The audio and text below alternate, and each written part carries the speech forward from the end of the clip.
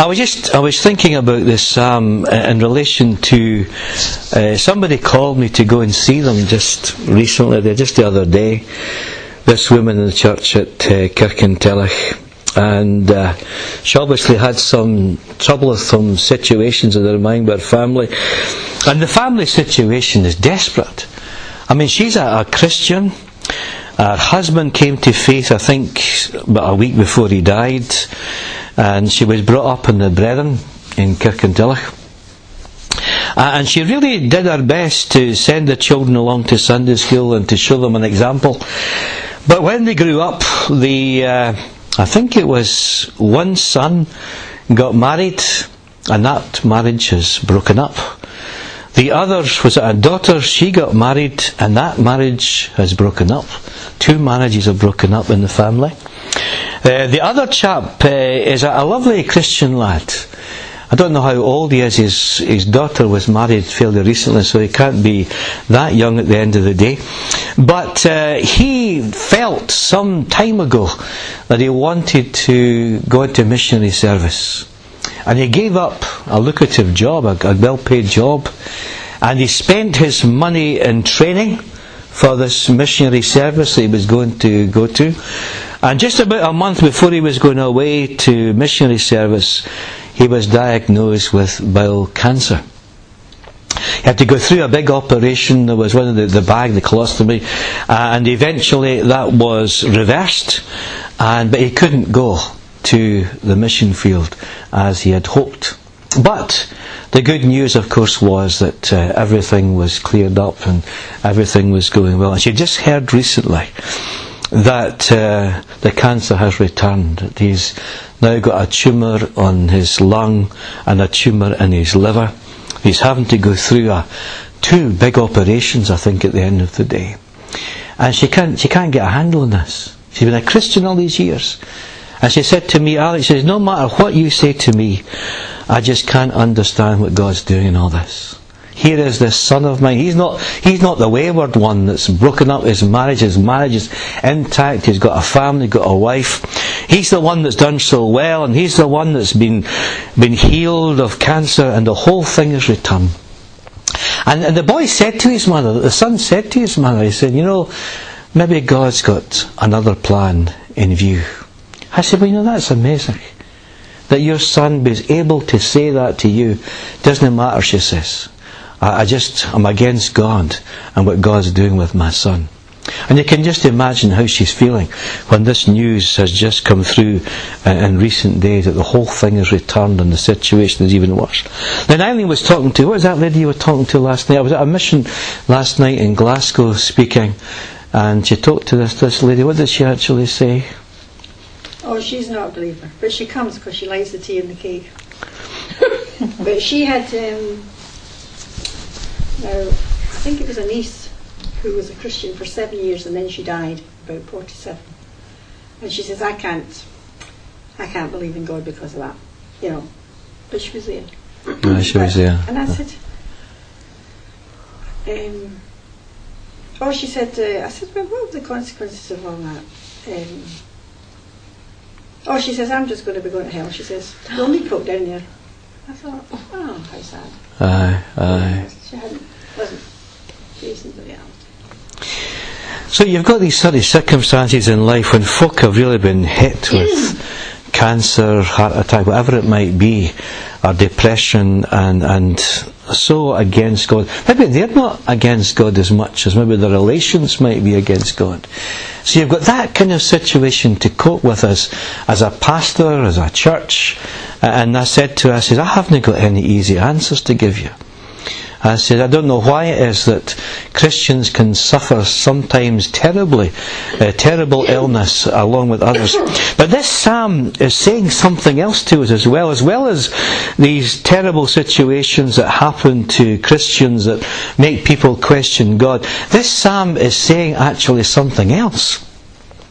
It's actually saying, look at the first verse of Psalm 73. It really poses the problem there in the first verse. Surely God is good to Israel, to those who are pure in heart. It's almost there's a wee sort of shred of doubt there. Surely God is good to Israel. And the psalmist at the beginning of this psalm said, well, I just really wonder if that's true. Surely He is good to Israel and to those who are pure in heart. And you know those who are pure in heart, and you know those who are going on with God, and you say to yourself, well, I hope to be pure in heart, I hope to go on with God, but have I really experienced the goodness of God? And sometimes we fail to catalogue the good things that God has done for us, or to rehearse the good things. It's very interesting in the Old Testament with the story of Israel, that God would tell the Israelites, whenever they would grumble and complain and wishing they were back in Egypt again, He would say, well, just think of what you've come through. Think of that great deliverance through the Red Sea. Just think of the provision in the wilderness when they started to complain. And sometimes we don't think as much about the good that the Lord has done. We focus on the terrible times that we have.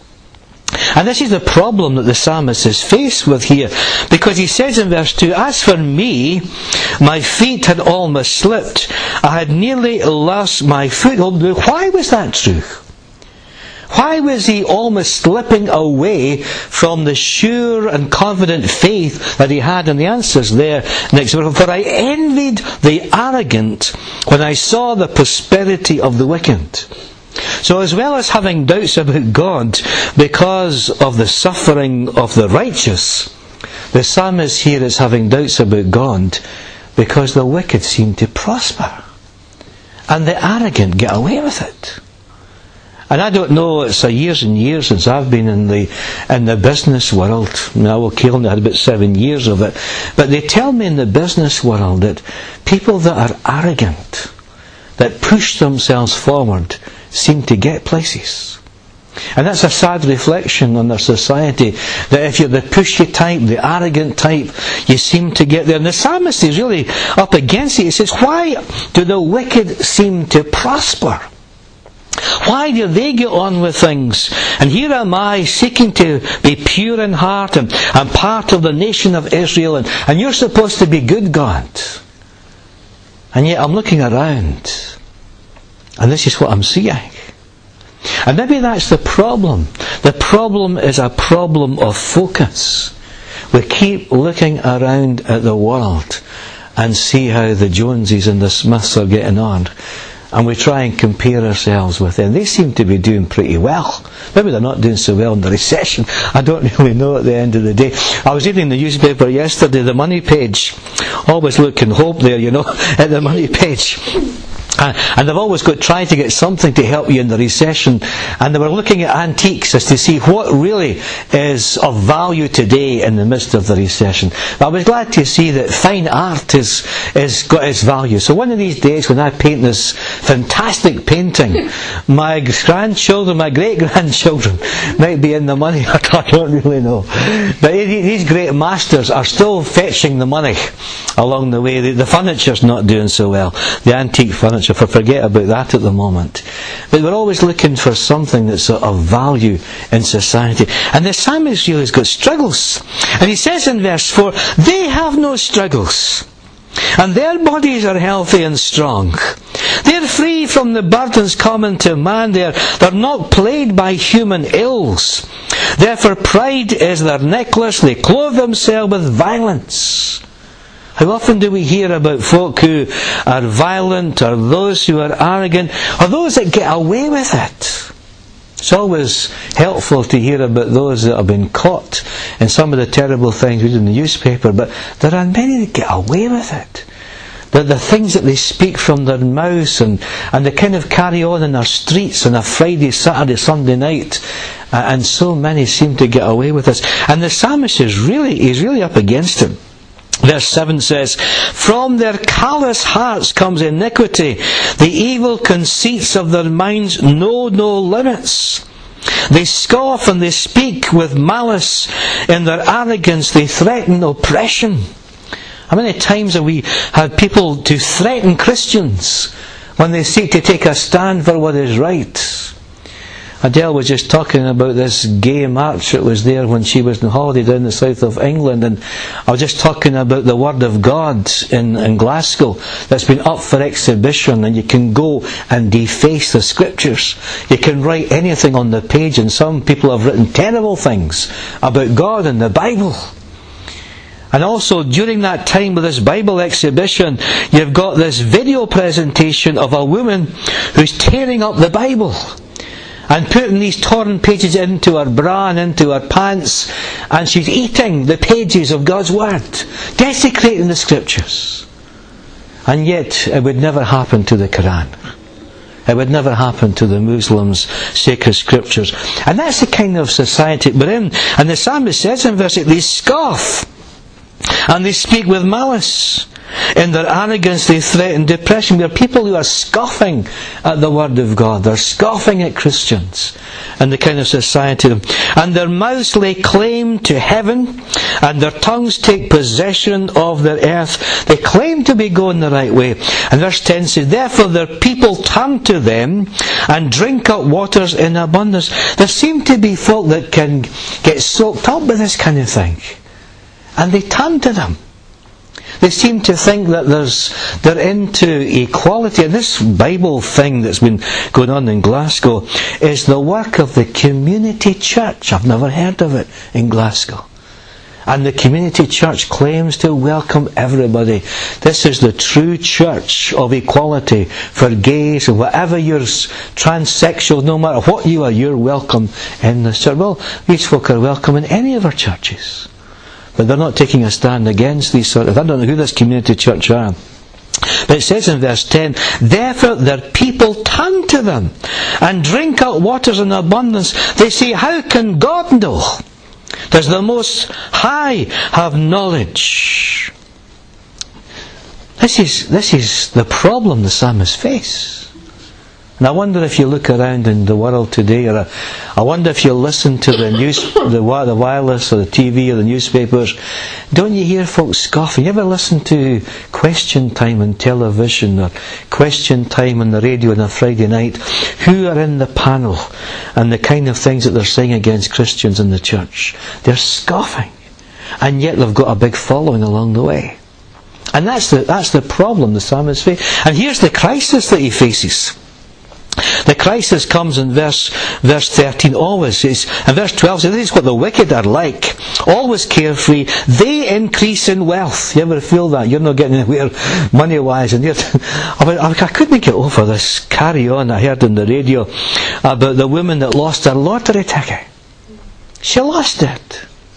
This couple found it. A couple of fraudsters actually. They took the ticket along to Camelot and pretended to be the winning ticket, the person with the winning ticket. And so they got 30,000 quid. Now the woman that lost the ticket was able to go to Camelot and say, my ticket was lost, I actually won. And they said, well, another couple have got, well, they're fraudsters. And she got the judge gave her £15,000. And now she's trying to sue Camelot for the other 15,000 for actually being so stupid to give them the money. But they were fraudsters and they got done for that as well. But this is what the wicked are like. Always carefree. They increase in wealth. That is the problem. But here's the crisis. Look at verse 13.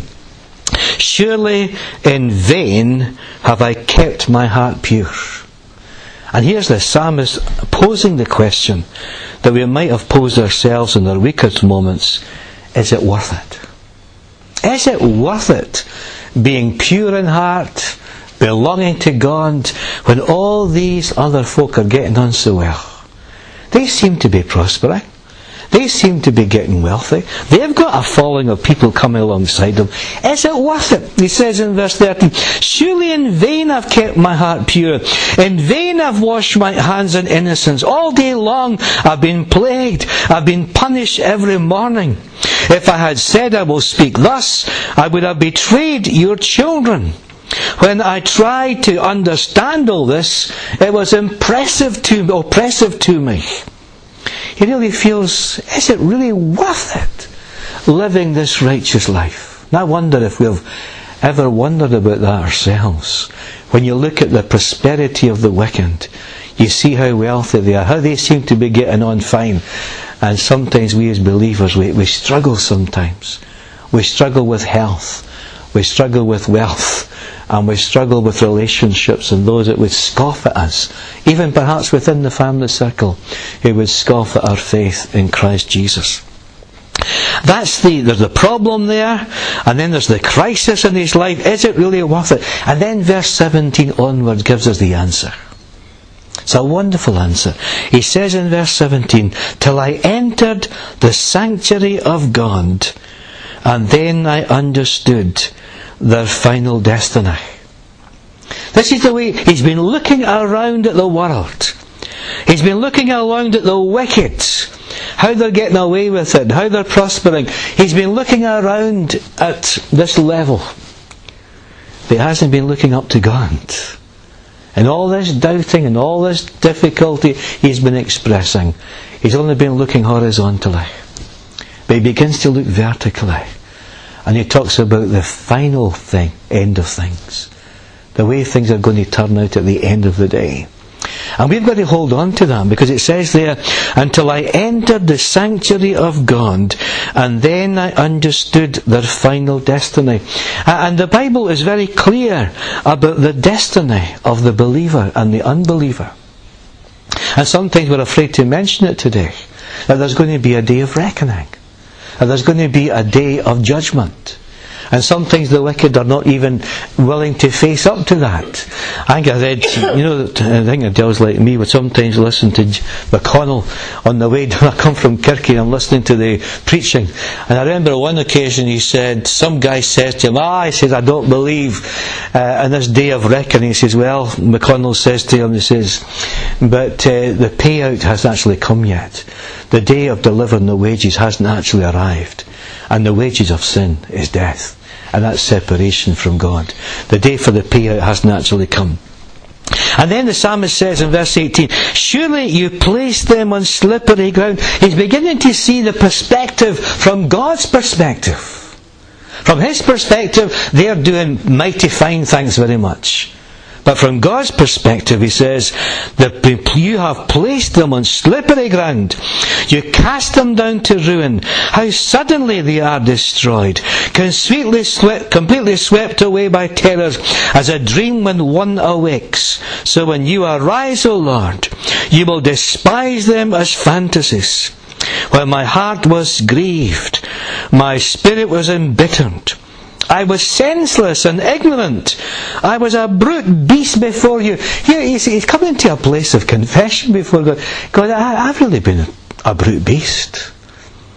I've really got the wrong perspective of things. I can now see their end in the way that you can see it. You've put them in slippery places. And they can be so quickly destroyed. Judgment can come upon them at any time in the kind of life that they're living. And it's the final end that's going to count. Isn't it interesting, that story? Remember that story of the rich fool in the parable that Jesus tells in Luke chapter 10? The rich fool who had a tremendous harvest, a bumper harvest. And the Bible tells us that he pulls down his barns to build greater. And the problem with that man wasn't his bumper harvest. There's no selfishness in a bumper harvest. And there's no selfishness in the idea of pulling down your barns to build greater, because the guy was successful. He had prospered. Nothing wrong with that. Nothing wrong with the wealth that he had. The problem with this man is he talked to his soul about himself. And he says, soul, take your ease, eat, drink and be merry. Another verse in the Bible says, because tomorrow we die. And what was God's answer to this man? You fool, this very night your soul shall be required of you. And then whose shall these things be? And it's quite interesting that in that parable that Jesus told, it's the finality of things. It's the moment when God says, this is your time to meet with me. This is your time for judgment before the throne. And then whose will all these possess? You can't take them to heaven. You can't even go with a credit card to heaven. The angels don't accept even the gold ones. You can't go with a whole a big case of money. You can't take your possessions to heaven.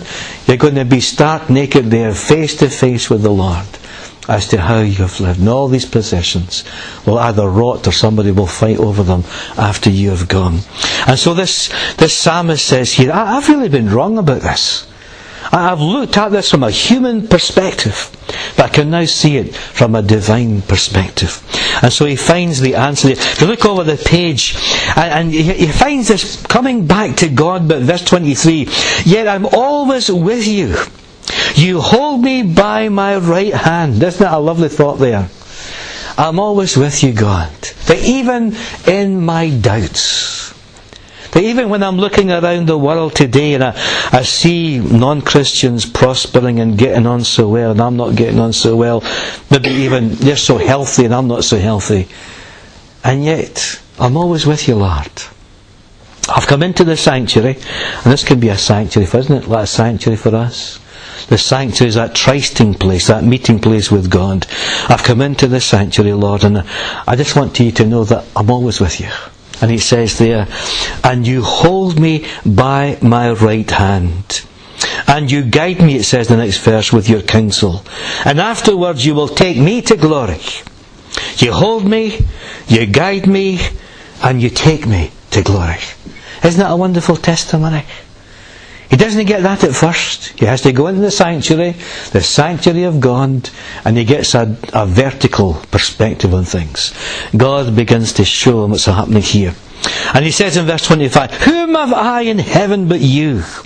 And earth has nothing I desire besides you. It seems that there was a lot of things on earth that he desired. He desired the wealth that these non-Christians had, or non-believers had. He desired the health that they had. He desired so many things. And he comes to the conclusion, well, really, Lord, the earth has got nothing in comparison with what you can give. I don't desire any more all that stuff that other folks seem to have and seem to want and hold on to. The earth has nothing I desire besides you. Besides you, Lord, there's just nothing else. I think that's a fantastic testimony. Beside you, Lord, there's nothing else that I would rather have. It's a great place to come to that place. And it says in verse 26, my flesh and my heart may fail, but God is the strength of my heart and my portion forever. Things might not go well with me. I might go into a period of doubting and falling down and failing in my faith. My flesh and my heart may fail. But the thing is, Lord, you never fail. That you are the strength of my heart and my portion forever. Verse 27 says, those who are far from you will perish. You destroy all who are unfaithful to you. But as for me, it's good to be near God. Isn't it good to be here today? It's good to be near God. I have made the sovereign Lord my refuge, and I will tell of all your deeds. What a psalm, what a testimony. I have made the sovereign God my refuge, and my refuge is there, and I will tell, I'll share of all your deeds. As we said at the beginning, when Israel was going through a rough time, God would rehearse with them all the good things that He had done for them. And sometimes we have to do that. When things are tough, maybe financially or health-wise or family-wise, whatever it may be, we have sometimes to rehearse. I will tell of all His deeds.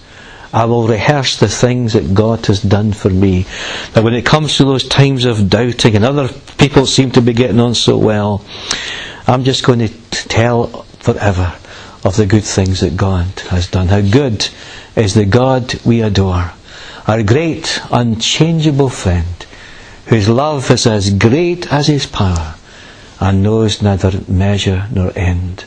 It's Jesus, the first and the last, whose Spirit shall guide us safe home. We'll trust Him, we'll praise Him for all that is past, and we'll trust Him for all that's to come. Isn't that true? How good is the God we adore.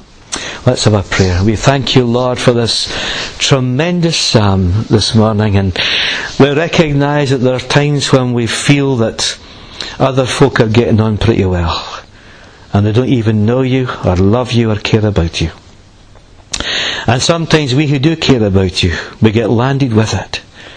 There's all sorts of problems come on board, and we find it difficult to cope with them. Family problems, work problems, financial problems. And sometimes we wonder, like that lady I visited just recently, where's it all going to end? 2 marriages broken up, and a godly son who's facing more cancer operations. And we wonder where it's all going to end.